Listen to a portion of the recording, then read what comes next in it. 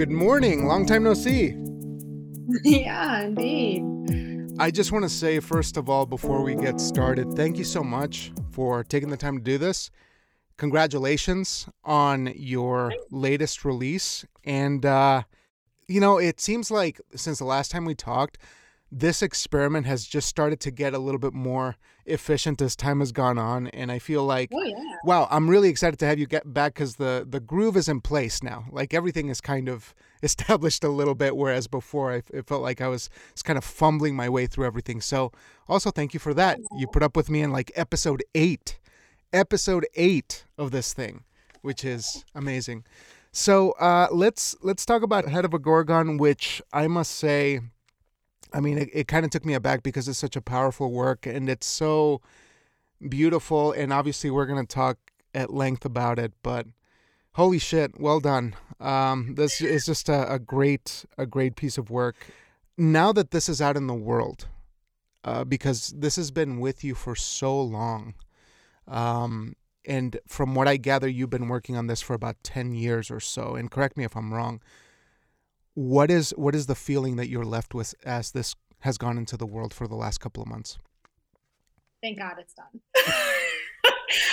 Oh my God. Like, yeah. And it was actually more than a decade, but it's like, Sure. Just thank God. Like, so it's funny because I guess in some respects, I don't know that many writers think of it like I do, but I have just a couple projects that I sort of feel like I want this out in the world, or at least out of me, before I die. Yeah, for sure. And this was one. My memoir is the other. If I never write after that again, which I doubt, but if I don't, like, I don't have any like high priority like death projects, like must accomplish like before I die. Mm-hmm. Hopefully the universe will allow this, and not strike me down before. Yeah. But yeah, it's a huge sense of just relief. Like, there comes a point in time, especially when you work on a project this long, where you just really want to be done.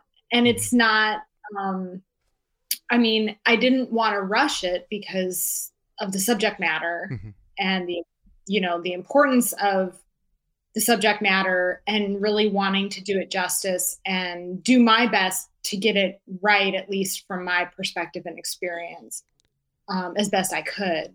But at a certain point, like, you just got to be done. Like, I can't keep doing this forever. And what's that stopping point? That really is the curious thing of this whole thing is there's more in there. I'm sure there's more pieces that are coming together to want to add more to this piece. But at what point did you say this is enough for what this is? It's funny that you mentioned that, because I know for some writers, they really do feel like what you're talking about. Like, they finish a book and then they feel like, oh, they had these extra pieces that they wish they could have included. And sometimes they release like later editions, especially if it's like ebook, you can do that. I actually don't have that feeling. And it probably does have something to do with the fact that I just spent so much time on it. This wasn't like so there's the urgency to like, I want to get this book out there before I die, but not the urgency to rush the story from my end, and to like I really wanted and needed in many ways to sit with it and let the pieces kind of reveal themselves to me, which doesn't mean that I'll never write about sexual violence again, but to say that I really do very much feel that this story is complete. And I think in large part it is because I took the time to just let it simmer.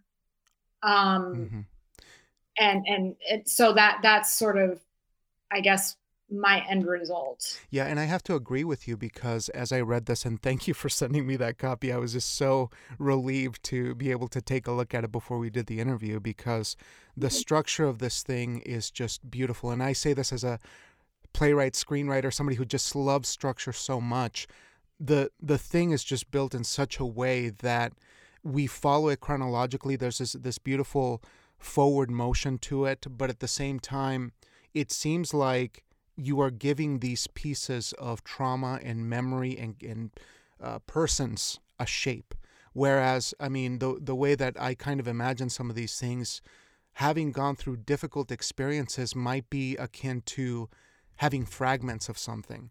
And then as you're putting it together, it's like, oh, this is the way that it needs to be presented. It needs to be a beginning, middle, and end, because a lot of folks, I imagine, and you'll have to kind of help me out with that if you think that that's something that you may have perceived before.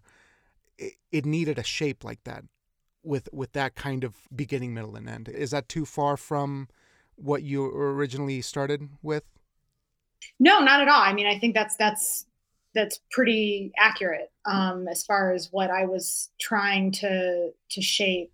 So one of the benefits of taking a myth and sort of reimagining it, is that you can bring parts of your truth and parts of real life, but then you also get the distance of creating something that's fiction, right? Mm. So this book very much is a melding of, nonfiction and fiction, of, memory, whether my own, other people's, experiences, and then, just this wholly created thing.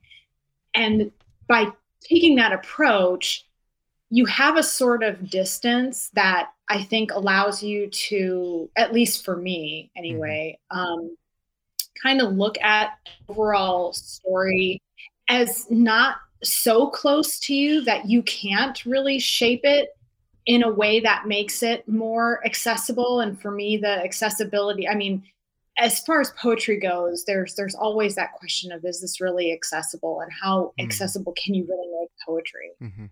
But because I have that fiction background, and because I read Anne Carson's autobiography of Red, and that really influenced this work. Mm-hmm. And it's a novel in verse. I really felt like that sort of narrative arc could really benefit people who don't normally read poetry, to be guided through a poetry collection in a way that makes sense and is familiar to them. And that's what that narrative arc provides. Mm-hmm. Um, and so I hope that I accomplish that goal of making the poetry more accessible for people, because it really is intended for survivors who are at a certain point in their own healing and recovery, not somebody who's just been traumatized, because this will not Sure. be a Yeah. positive experience, Right. which is why the trigger warning is there in the physical copy, has a trigger warning, which you'll see once it finally does arrive. But yeah, I mean, I think that just overall, that sort of marrying of the fact and fiction helped me kind of create a distance to be able to create a story that more or less didn't traumatize me in creating it, Right. and then also build a story that is hopefully more accessible, because it has a narrative arc for people who are not typically readers of poetry. Hmm. And I think you were very, very successful with that, because one of the things that I learned after our first interview, where you introduced me to so many wonderful poets, and really, like, my education started, proper education, when I interviewed you, because you just connected me with so many new poets and new work to read, that I learned how you were a disciple of Louise Gluck, um, a little bit, and it makes sense Oh, it's because so true. it feels Yeah. like your text has that level of approachability, and there's also this sense that it's not poetic for the sense of being poetic. It is what the words need to be, and no more than that. Austere in the right way. I just was so taken by the way that you could talk about these things without pushing anyone away from what was happening in these words. Hmm.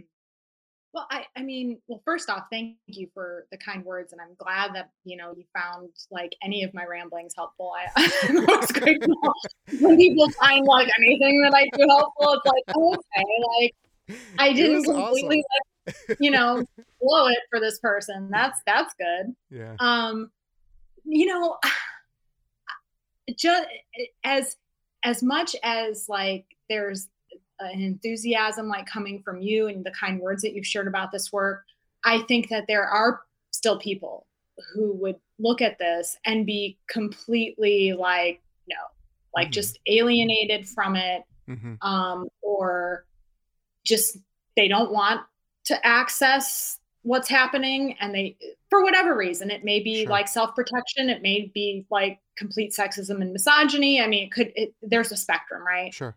um but my hope was that, my approach would resonate with readers, but I also acknowledge like it's not going to resonate with everybody. I mean, I Mm-hmm. don't think anybody's work ever really does. Yeah. Yeah. I mean, certainly there are more popular writers whose work resonates with a broader majority. But I mean, like even Stephen King, like, there are people who don't like Stephen King. Like, I mean, there's always going to be somebody out there who it just like your words, your syntax, your style, your whatever, just like your vibe, your aesthetic just doesn't work for Exactly. them. Yeah. And I don't have any control over that. Um, I have uh, spent a lot of time trying to make my work the work that I want to read, and also hope that in doing that, the folks who maybe sort of think like me or are drawn to similar aesthetics as I am are going to connect with that the same way. Again, like my primary audience for this ideally is fellow survivors. And Mm-hmm. so there's a lot of, in fact, I've been reading a lot of other people's work over the years, but especially lately, like within the past, I want to say like 6 months or so, Mm-hmm. because I'm planning something. I have something in the works Mm-hmm. for April. Uh, so I've been kind of familiarizing myself with other and refamiliarizing in many ways, because like I said, I've been reading this type of work. Whenever I've found collections or even individual poems, I've really devoured it. And a lot of times what I feel like I'm seeing or experiencing from writers who are specifically writing from the experience of like they basically said like, yes, I identify as a survivor, and this is maybe not the actual experience, but I'm basing this work off of experiences that I myself have had. There's almost like this sort of like coding that Mm-hmm. seems to go into this type of work. And as I read that sort of work and I see how those things are sort of built in there, the way I'd like to think that that I've done something similar, and that's what I'm picking up on in other people's work Mm-hmm. as I'm reading it. But that sort of like almost like coded like language or coded experience that if you've it's like being part of a like an inside It's a secret kind of, handshake that you're talking yeah, about. sort of like Yeah. that, exactly. Yeah. And I like I said, there are some things in my book that are there for people who maybe kind of have experienced it and maybe are more thorough or like deeper diver readers, like Mm. maybe somebody who regularly reads poetry and has a maybe deeper like fundamental understanding than somebody who like has never picked up a book of poetry before. But that's what I'm noticing, and it's been really interesting to kind of pick up on that sort of. It's not a common experience from the perspective of like we each have our own like unique experiences, but the coding of some of the experiences and sort of the layers that sort of go up, like when I read other people's work now, is very interesting to me. And I see this common sort of approach. as it were. Yeah.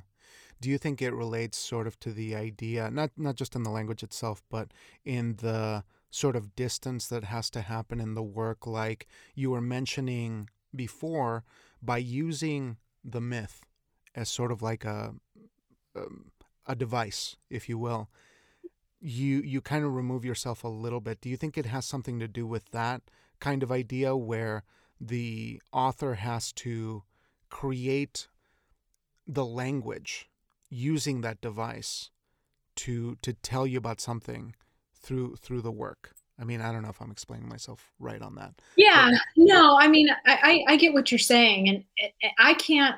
I mean, I can't speak for why other writers do the things they do, and that may very well be it for some other folks. Like, I see a lot of people who write about this and are survivors. I feel like that work is very much more direct. Like, it doesn't necessarily kind of, I mean, not always, but it doesn't necessarily meld with this concept of myth or like, fairy tale folklore, kind of like melding these two things together in order to create sort of like a separately existing narrative from the personal experience. I think there's always a distance between the actual writer and the speaker or narrator. And I think that's important to acknowledge. And so that may also be playing a part. But also, I think, at least for me, the sort of like, it's kind of hard to put words to. I guess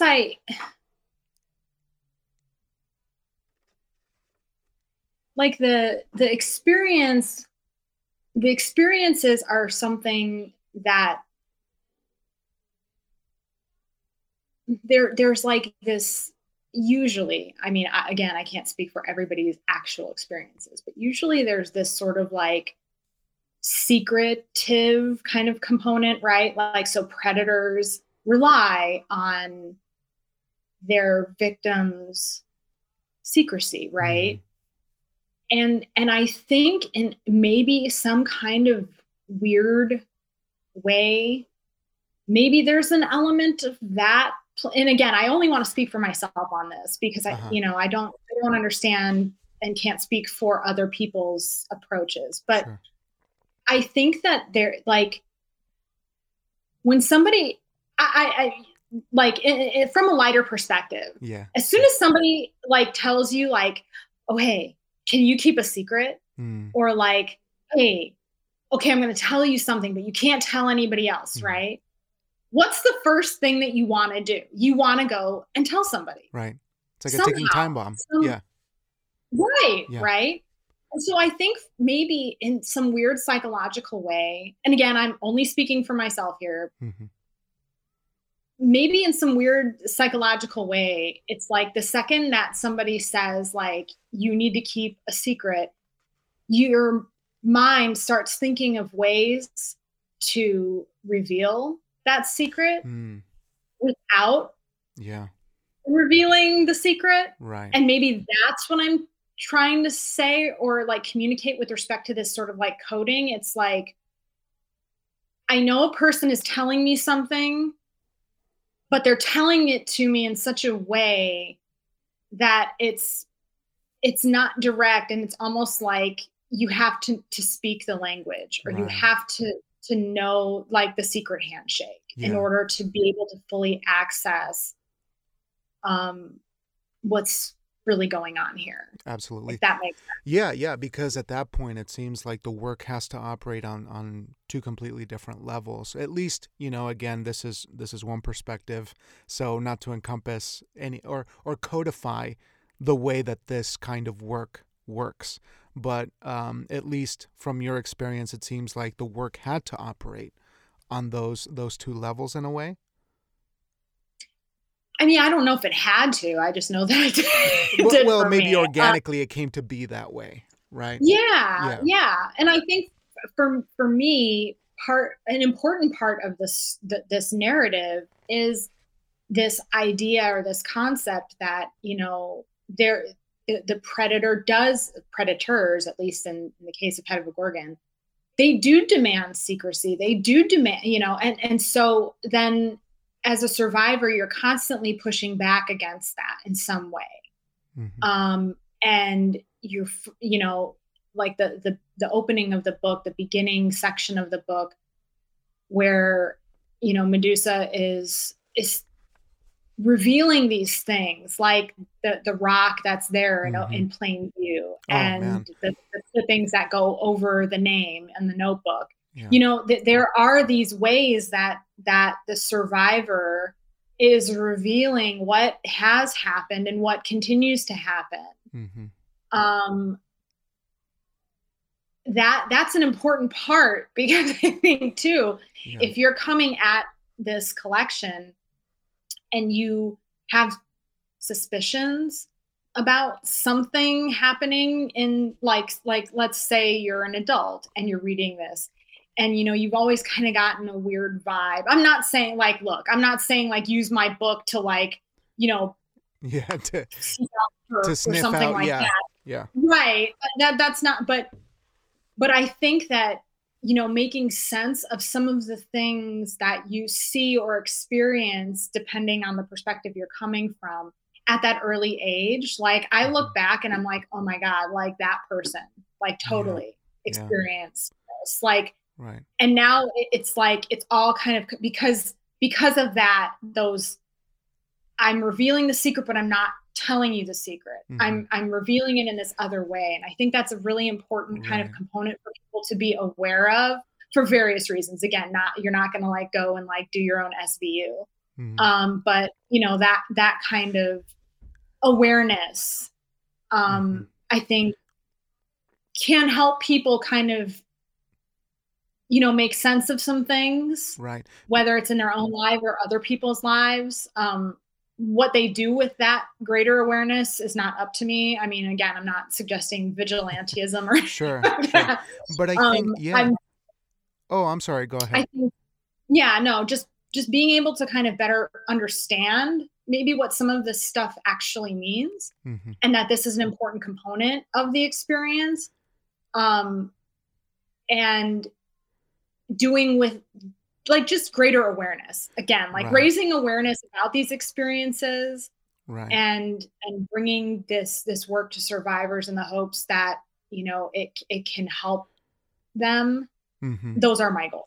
Yeah, and I think you did that so remarkably well. But you just identified why the poem "The Collector," out of most of them, for me, was the one that stood out in my mind because of those very things that you were saying, and I guess the tangibleness of that situation and the detail of something, that might be, I don't know if it's innocuous is the word, but like just a rock, and putting it in plain sight. I mean, that is such a vivid moment that stands out in the work, but with the context that you've added with the rest of the poem, I mean, and where it belongs in this whole book, I mean, for me is just one of my favorites and one of the revelations because of what it does for the whole collection. But at the beginning, one of the things that I just want to comment on real quick is the establishing of the themes and the visuals throughout the whole thing that you're working with throughout the whole thing. There is a kind of betrayal, and obviously transformation is a big part of the piece, but do you feel like, in particular with water, it just seemed to be the thing that the water was the element that is there for you to give you life, but then there is a turn to that visual, and it takes on a different form. I'm curious how you began to gather these visuals for the work. Yeah.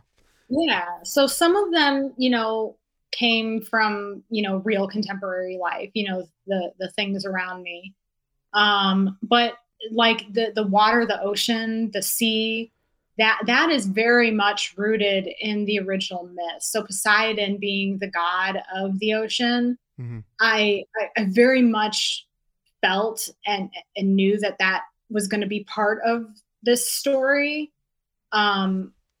especially like I mean, not to get too graphic or anything like that or potentially gross, but the salt water component, particularly as it relates to, Right. you know, physical Sure. Yeah, and part. right, it's got to be acknowledged. Yeah. Yeah. Mm-hmm.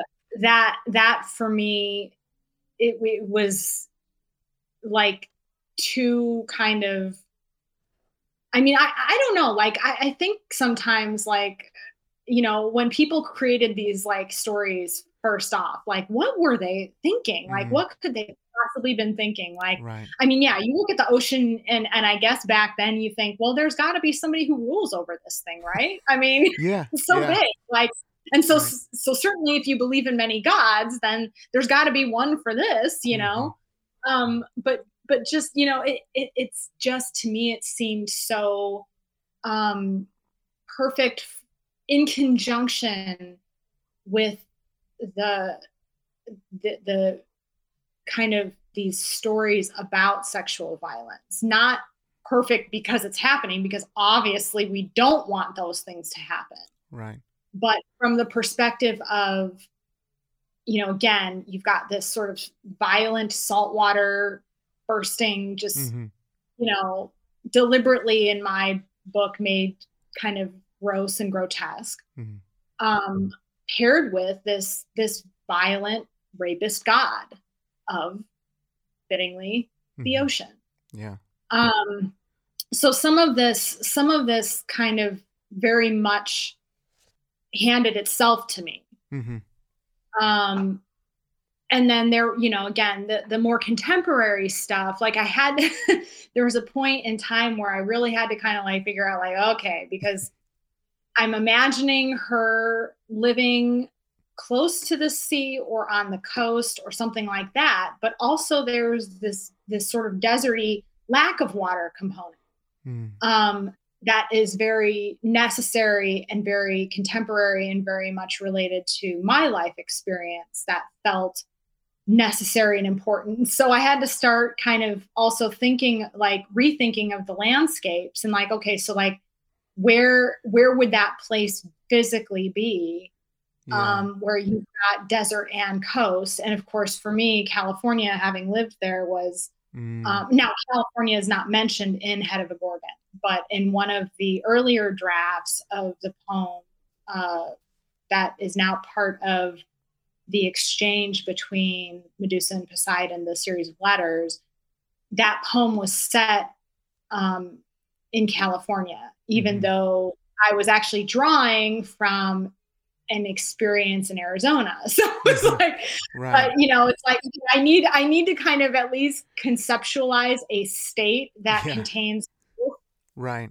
that, you know, would be within driving distance, and certainly that's the case for, I mean, California, you know, you can be at the water, you can be in the snow, you can be in the desert, you can be in like any number of scenic environments Mm-hmm. Yeah. within a couple hours drive, all in a single state. And so, um, that was obviously not part of the original Medusa myth, Mm-hmm. but was something that I had to sort of kind of think of, like you would, as if you're a fiction writer and you're kind of conceptualizing a novel, you need to start thinking about and building out, at least in your own mind, a sense of place. Mm-hmm. That was something that I had to do for some of the imagery in the background, um, for the more contemporary stuff.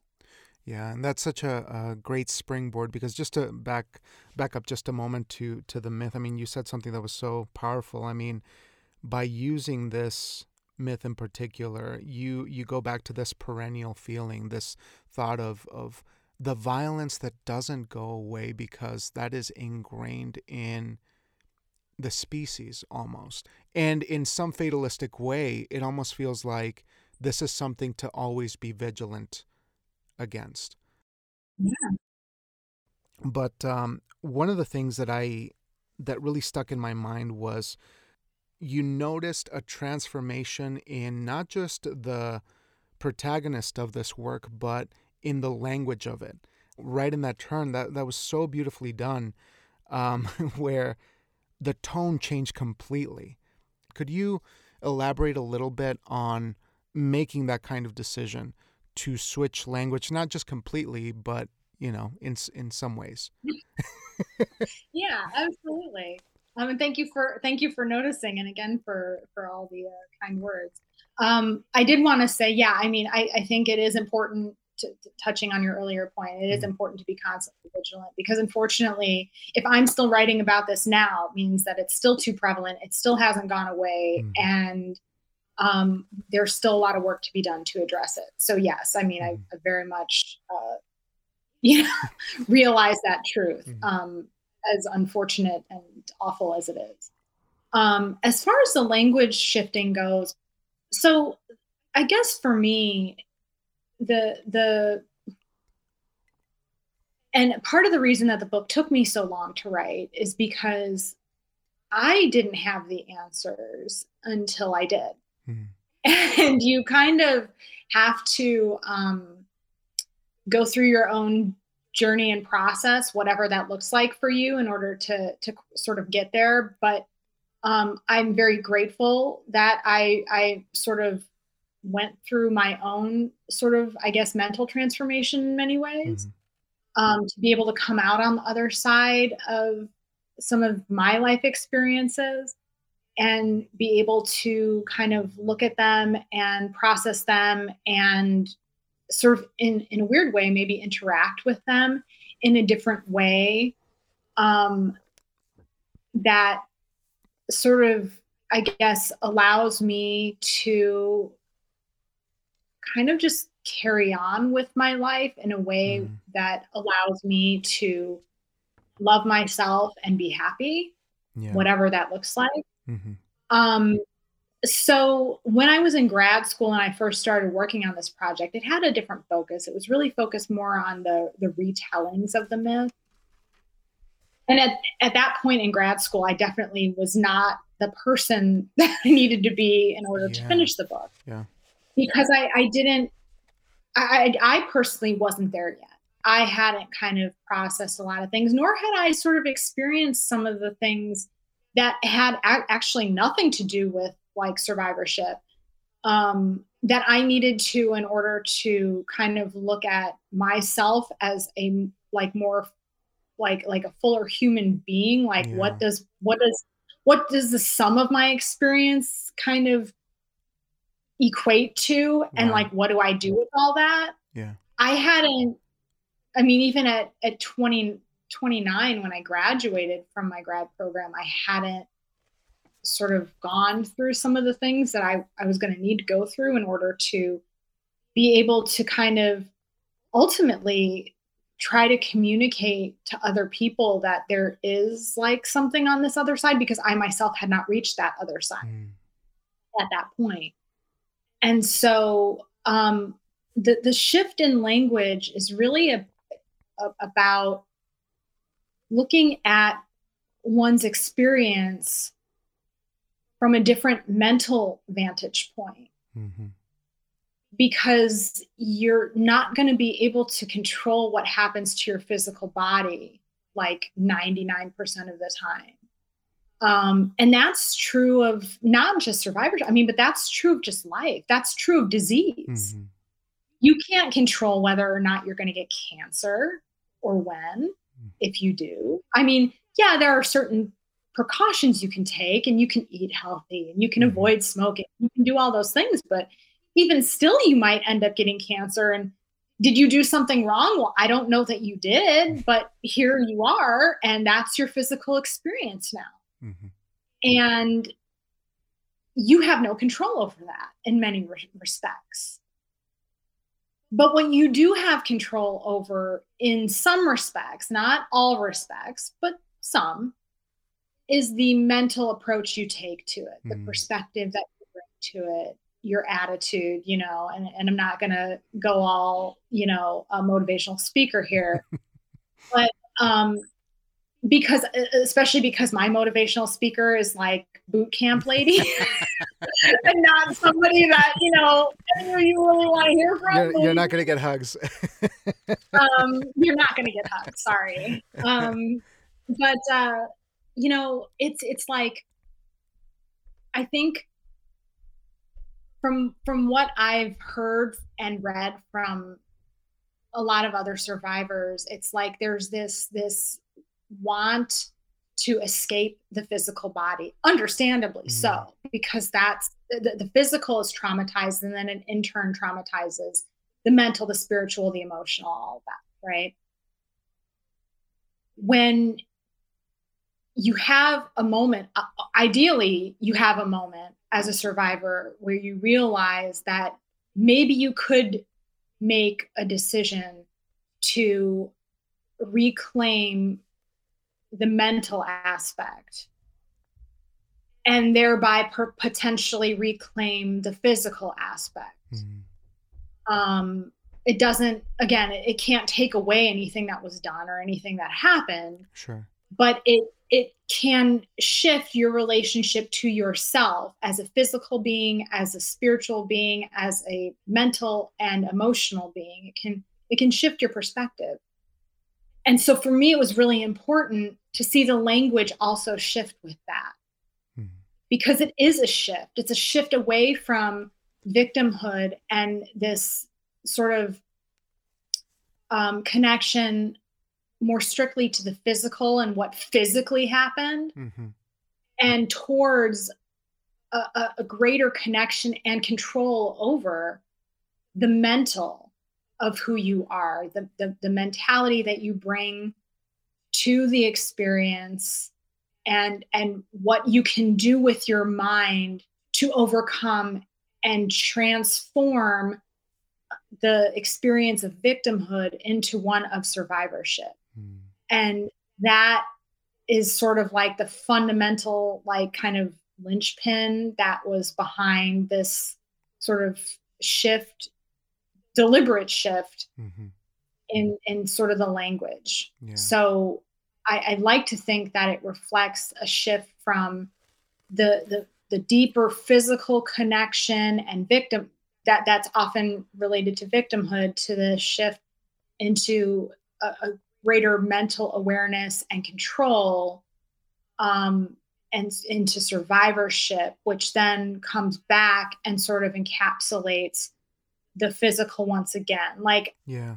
I think you can sort of reclaim both, but at least for me, part of that was I had to control the mental Mhm, aspect better than I was in order to then sort of reclaim my relationship to my physical self, yeah. if that makes sense. No, it makes perfect sense, and I want to thank you for your honesty there, and walking us through that, because it reminds me of this thing that you said. Because I was listening to the last interview we did, and this idea of self awareness was such a like a bright spot in the conversation, because I feel like for a lot of folks who are processing some of these things, there has to be that moment where you say, I am reclaiming my life if it may have been taken away from me at some point in time, whether it's an emotional thing or a physical thing.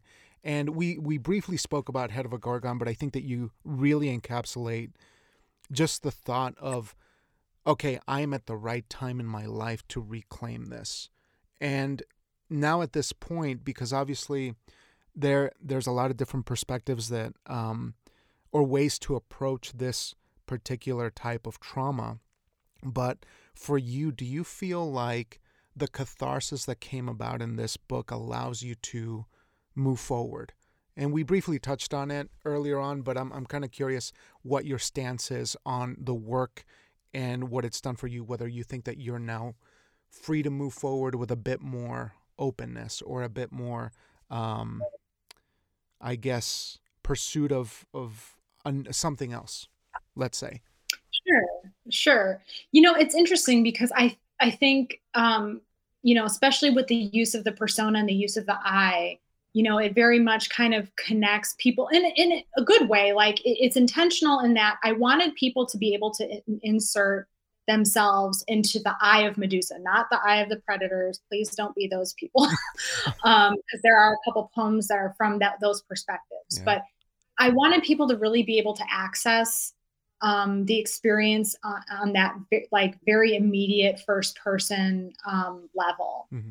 But for me, as the writer of the thing, like again, like my catharsis is like completely separate from this book. Like I had to kind of live life and do life and kind of handle my business. Yeah. And then I was able to kind of come and say, oh, okay, now I know how this book needs to end. Now I know what this last section needs to be. Right. Well, I guess the last two sections technically. But for me, it was about kind of communicating finally, okay, I have figured out a way to be happy despite. And now that I have figured out this way to be happy despite, I want to communicate that so that hopefully other people might be able to find that same thing. Maybe the book helps them do that. Maybe it doesn't. But that was one of my hopes and one of my goals in doing that. So the only, I think, catharsis for me in finishing the book and getting it out there was, okay, I achieved my goal of at least trying to get the word out there about what one version of healing might look like. But my actual personal healing catharsis was very much separate from the book. Now, that being said, I started writing the book, I think on a subconscious level, perhaps, to start working through some of this stuff. But the actual work of that actual work happened for me off the page. I mean, for other people, it may be different, but for me, it happens off the page. Then I come back to the page and I say, okay, what can I share about my experience that might be helpful to other people? And that's the perspective I take when I'm on the page. But I don't think, I mean, I think journaling, for example, can be very helpful. And I've done that. But I still think that the healing and the catharsis happens within a person, within their mind and their body and their spirit versus on the page. Like as soon as you put something on a page, there's immediately a distance because it's not an experience. Now it's a translation. Okay. Even language can't capture a physical or emotional or mental experience because it's just, it's an experience and language is something separate. There's an immediate distance. So it's already a translation of that. At least again, from my perspective. So coming back to that sort of like concept of, okay, well, what can be done then if there's this distance between experience and language, what can be done?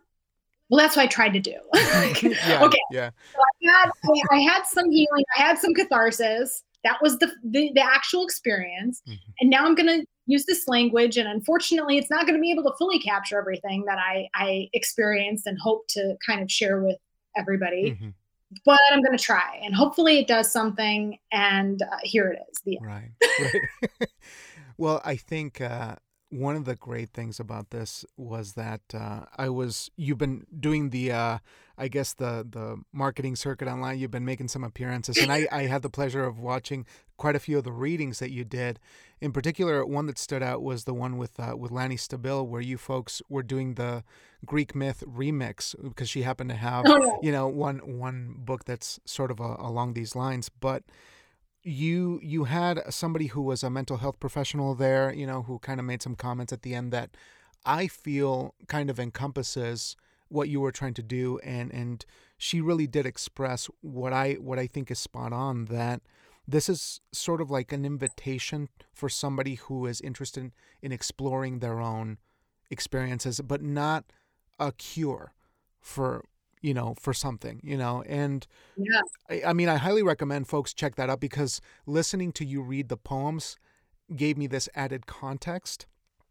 And I'm not sure, I guess I'm kind of digressing a little bit, but I'm curious what your thoughts are on this.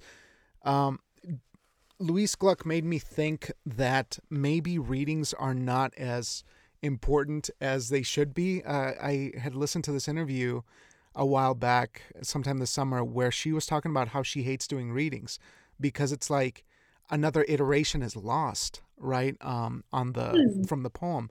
But I'm curious if you share the same thoughts on that. Like if you think that that poem kind of withers in some way once it is read. Hmm. That's interesting. And I hate to like go against like my all-time poetry idol. But before I give an answer, I do want to say one thing about what you were talking about, the mental health professional on that read. Yes.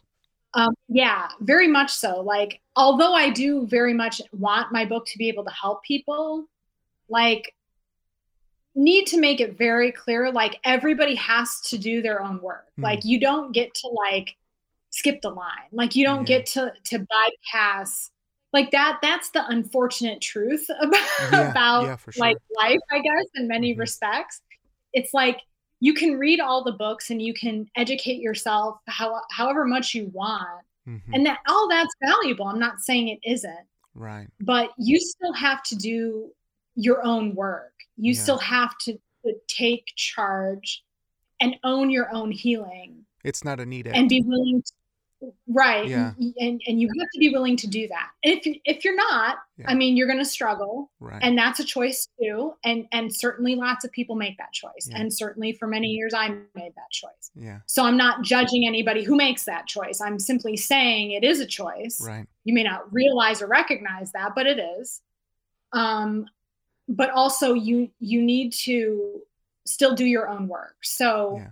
So let me well, I amend hope my previous statement will be an invitation to consider because yeah, I do believe that the work is so powerful that it will raise the right questions for a reader who may have experienced something like this, but it's not an edict to say this is your roadmap. It's a consideration. That's all it is. If at yeah, all. I mean, If at all. it's yeah, it's sort of like it's a camaraderie. It's a this is how it worked for one person Hmm. and may end up working for you, but you still have to do the work. Hmm. Like, you still Yeah. have to find your, and this also plays very heavily into the book. You have to be your own savior. You have to find your own salvation. Like, nobody else is coming to do that for you. Right. And like again, while I do hope my book raises awareness and I do hope my book helps survivors in particular, there's the help that this book or that I could ever provide is it's a fraction.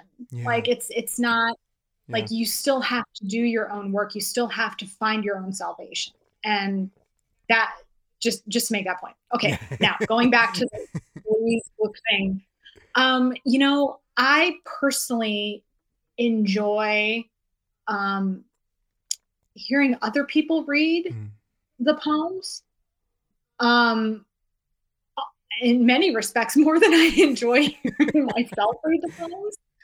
Although I will say, when I read my poems, at least I can guarantee, like, they're more or less being read, like, this is the way I intended them to be read. So, Mm. like, for example, the very first poem in the book, The Gorgon's Parting Thoughts, there is a very, very specific way that I have in mind for that poem to be read. Hmm. And unless you're me and you know the full backstory, Hmm. or you've heard me tell the full backstory, or you've heard me read the poem, you're not going to read it, quote unquote, correctly. Uh-huh. Now, that is just correctly according to me as the author, knowing what my intention was with that piece. Right.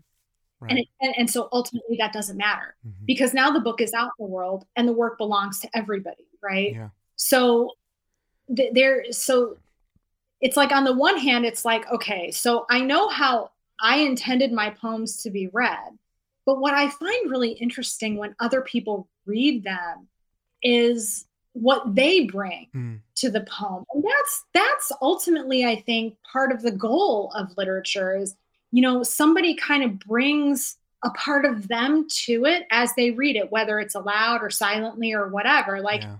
you're bringing something, like that whole coding thing that we were talking about earlier. Right. When I read survivors' work, I have that sort of, I bring my own experience to it. And so Hmm. I feel like I'm seeing something different or maybe deeper because of that. Now, am I wrong? I could be. Yeah. I could be reading way too much into it because of that experience. But I'd like to think I'm not, but a lot of people are going to do the same thing when they come to my work and they read my work. Mm-hmm.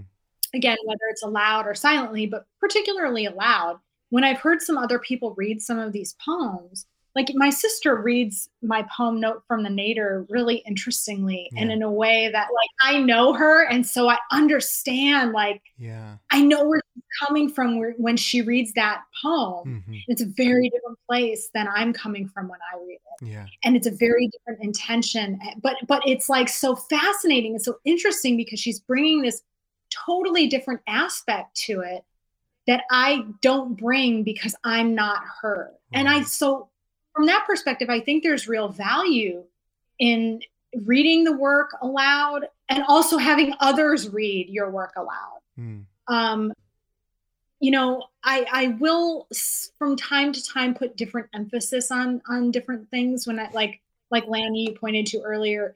She says, "Oh, I read poems differently every time," and I think there's truth to that. Mm. Like yeah, like definitely, especially if you're like me and you manage to flub like one word specifically during each poem, which is terribly unfortunate, but yet seems to be the case for me. Well, I didn't notice too many times. It didn't happen too many times in the ones that I was watching. I've gotten better. I've improved. I give myself like a B minus now. I've moved up from like the hard D to like C. Like like end of last year, beginning of this year. Now maybe I'm like B minus. But but I can understand what Gluck is saying when she's saying there's a maybe there's something now that could be seen as being taken away, but I personally don't feel that that's the case. I think that there's another, or maybe what it is, again, not speaking for her or anybody else, but like maybe what it is when you're adding that layer of physical, like vocal reading, you're taking away a layer that was that more silent interior reading that perhaps, and certain poems do work like this, where like if you're looking at it on a page, it works differently than it does when you read. So like, for example, I have some poems in the book that technically speaking, you could read as one whole, but also in 2 or 3 different parts. I'm not going to read those poems aloud in their multiple parts. If I read them at all aloud, it would be in those the main single, and it's not because I'm being difficult or stubborn, but just because that's what makes the most sense. But then on the other hand, when you look at the page, you're seeing something totally different and you're experiencing it in a totally different way. So maybe that's like part of what she's getting at. I don't know. I mean, again, I can't. But it's a wonderful rebuttal, though. It's a wonderful rebuttal nonetheless. That's my thoughts. I think that we could talk for hours and hours, and it's just such a pleasure to get to talk to you again. I just got a couple more to be mindful of your time. But overall, I'm curious what you think has been successful in getting this book to the world in terms of the behind the scenes, the publication aspect of it, the work that you did through VA Press. Could you tell me a little bit about that process and sort of the key findings of that experience? Key findings of that experience. Sorry, I went into... Yeah. So, okay. So I think part of what you're pointing to is I more or less decided that I was going to handle like my whole sort of marketing publicity thing, which is another decision that writers have to kind of think about and make.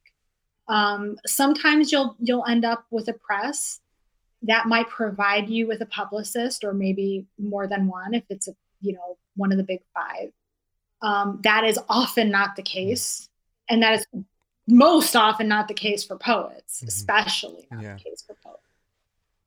Even when your press does have a publicist, and this is something that I really kind of, like, I hate to say it, but I also really want people to know and understand it. Like, I come from a background where I interacted with publicists and PR reps at like the highest levels. I mean, we're talking about like PR and publicists from like HP. Okay. Like Yeah. IBM. It's your realm in a way. It's a zone that you're very comfortable in. Well, To some degree, wouldn't you say? It's work that I've done. Now I was not that person. I was not that person at that level, but I say this because I need people to understand that I'm coming from this perspective when I make these statements. Mm. I've worked with like the best of the best in PR and publicity. I've worked with people who make six figures in that world. Mm-hmm. Okay. And I don't think many publicists and PR folks in the literary world make that kind of money or are at that level. It doesn't mean that there aren't great PR folks or great publicists in the literary community. Just that if they're really that great, they're probably going to chase the money and they're going to make the money because they can, because they're that great and that talented. Okay. That being the case, with that knowledge that I have, I realized in pursuing, so I did outreach to almost 30 PR agencies and individuals within the literary community. Wow. So people who work specifically in there doing this work. And I ended up deciding to do it myself. Now, some of that is because a lot of these people, the minimum that they're going to charge you is $5,000. As a poet, you're not going to make $5,000.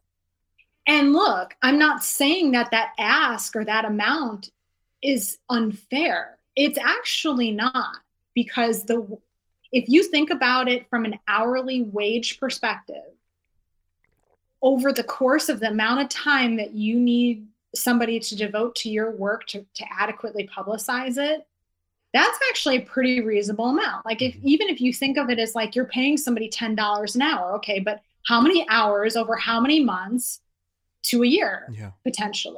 Yeah. That adds up really quickly. And I think a lot of people they see the price tag and they go, yeah, it's sticker shock for sure. 100%. I'm not saying it's not. Mm-hmm. All I'm saying is that if you break it down from the perspective of what goes into it, I mean, I didn't keep track of my hours because I knew I would just be devastated. Be depressed. If I did, because I did once get paid to do this kind of work in part as a communications director at a university for a division of research and economic development. And so and believe me, I made better money than $5,000 for the project or for the work. But, it's just grueling, and people I think if you haven't done the type of work, you don't understand just what it takes. I mean, you're talking about building lists, you're talking about cold calls or emails. Mm-hmm. I mean, just hours and hours and hours and hours of outreach. You're again, amassing the list. If you, or you buy the list, then that's another, money that, that you're spending. I mean, it's got to happen one way or another if you're going to do the outreach, if you're going to do the outreach. And so I think a lot of people think, oh my God, like that. And okay, also I want to say, in saying this, like, I'm also not trying to intimidate people. I really want you to know that this is possible for you to do. And in fact, I often teach people as part of my consulting business. I will teach you, I can teach you how to do some of this stuff. And I'm happy to, because I think that more authors need to be empowered to do this, because they're not going to have a publicist be offered by their press. Or if they do, the publicist may not be very good or may not give two craps about your work. And you also have to acknowledge that. Those people may be putting in that minimal effort because they may not be getting big bucks for their effort. And that you have to understand that might be the case, like, and do your best, maybe not to hold it against them, but if you want to, then, I can't stop. But it's true. You have to be your own champion, and you have to go into this realizing that not everyone's going to give a shit about you and your work as much as you. But even though I tend to want to disagree a lot of the time because I want to be optimistic, sometimes that's the reality of it. A majority of the time is you have to fend for yourself in many ways. But I do appreciate, I want to give you a shout out for actually starting that series. I know that that you're actually doing your own behind the scenes posts on what you've learned from this. So I'm going to point people to that as well in the episode description, because it's very generous of you to just give out that resource as well, given that this has been kind of a, I was going to say Herculean task, but that would have been inappropriate given everything that we've been through during this conversation. It's been an incredible thing that you've gone through, working on this project and everything. But lastly, I just want to ask you, what is on the horizon for you? What's coming up ahead on the Reagan agenda? Sure. So at some point here, I am going to kind of wind down the outreach and stuff. I mean, in a lot of respects, I sort of have. The outreach isn't so much building lists as it is at this point, like seeing different opportunities come up in my various social media feeds.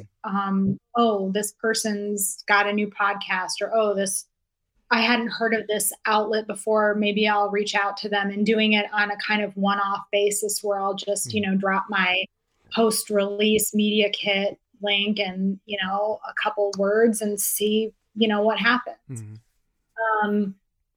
But I do intend, hopefully pretty soon here, to get back to drafting the memoir. So I'm still I'm still 18 chapters in, but that was the case the last time I think I talked to you. Yeah. But that's because look, you, as a full-time employee somewhere else, you only have, I was working 2 jobs basically from October, November of last year up until, I want to say, like a month or 2 ago. Oh my word.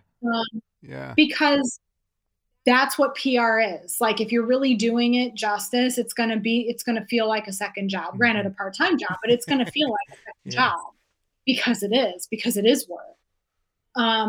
And so I'm hoping to kind of take that time that I was devoting to that effort and shift it back to, focusing on drafting my memoir again. But that being said, I do have a couple readings coming up. One, I believe, is going to be the end of October.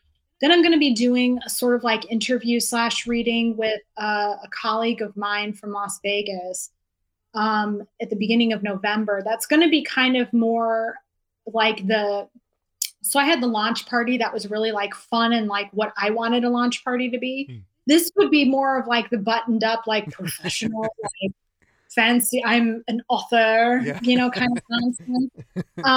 But working with somebody that I've really enjoyed working with in the past, albeit not on a public platform per se, but somebody who his name is Greg, who I think is gonna kind of, because he's been a journalist and he's a creative writer, and so I think he's gonna be able to really shape an event that's going to be pretty interesting, and hopefully be able to give another perspective on the work.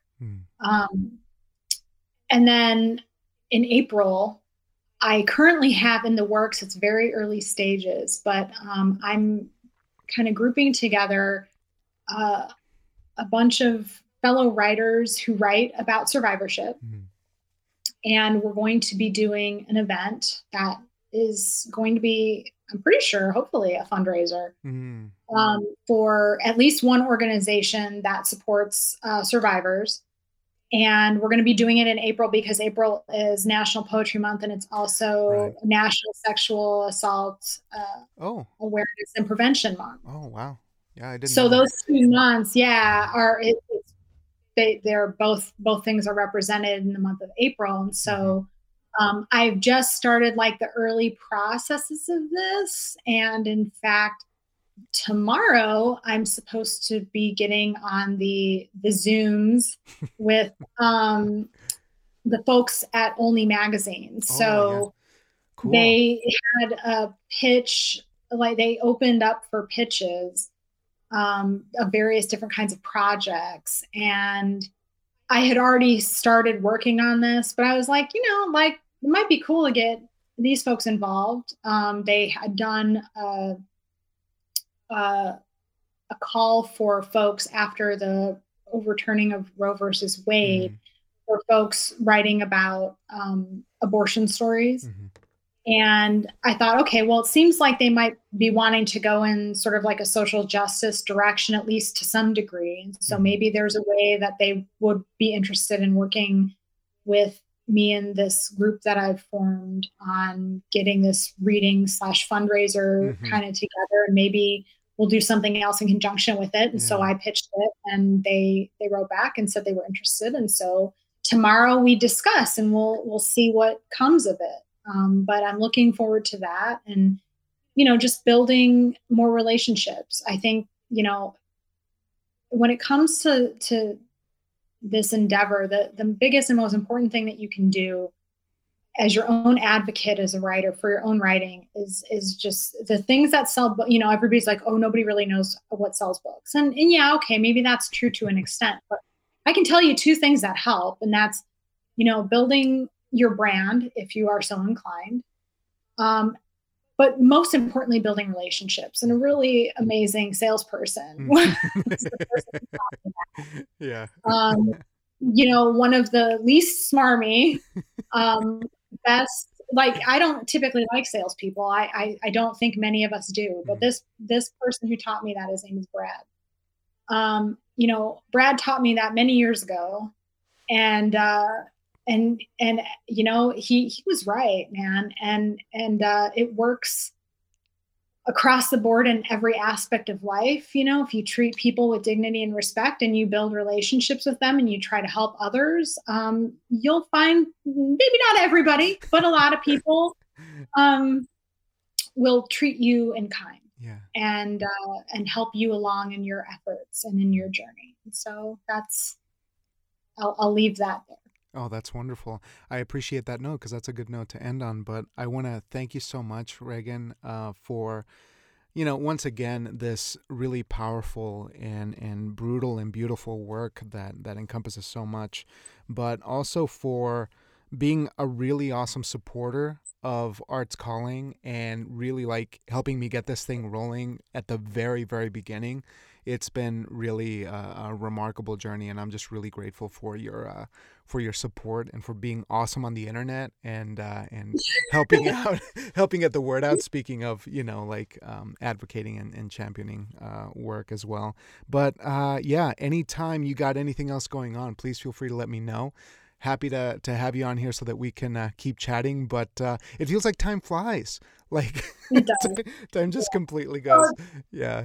and it doesn't help that I tend to be very long-winded, and that's one thing that has not changed since the first time that we did No, but a podcast. And in fact, I want to thank you because you know yours was the first podcast that I was on, and oh so yeah, yeah. you extended me this opportunity, and now we get to have this little reunion, and I was happy to help. And I just love seeing other people's passion projects just take off, and if Yeah. there is any little way that I can help, or um, you know, kind of promote other people's efforts. I really try to do that. I Mm. mean, not for bad people. If you're a bad person, don't reach out.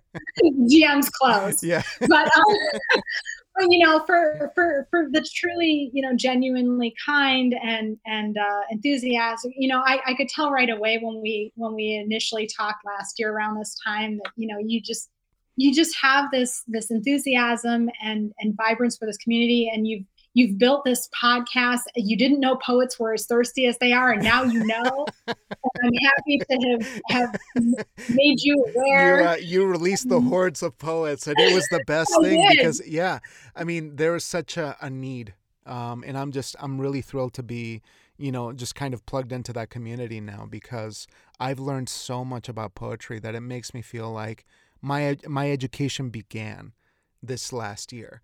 And you were a key part of that. So I'm really thankful for that. It's been such a blast. Well, Like, thank you. And I mean, really, again, getting back to that thing that we were talking about earlier about, people needing to do their own work and helping themselves. Like, yeah, I yeah. just like maybe let some of the poetry horde know about you, but you do all the work. Like, your success is completely the result of your efforts. Like, so please don't, I mean, I appreciate your gratitude, but it's really you, it's not me. And and so you have so much to be proud of, and Well, I I'm appreciate proud. it. I appreciate it. Thank you so much, Reagan. And again, congrats on this awesome work. Really, really can't wait to get the actual notebooks, the actual books, so that, like I can admire the cover, which was brilliant, by the way. And we'll have to talk about that next time, that collaboration, because I had some questions about it. But anytime you want to stop by, please let me know. And yeah, keep being awesome. Keep doing your thing. Thanks. Hey, reunion episode. Reunion episode. Success. Reunion episode. All right. Well, I'll leave you be. I hope you enjoy your Sunday, and let's chat on the internet sometime. Yeah, absolutely. All right. Thanks, Reagan. Take care. Bye.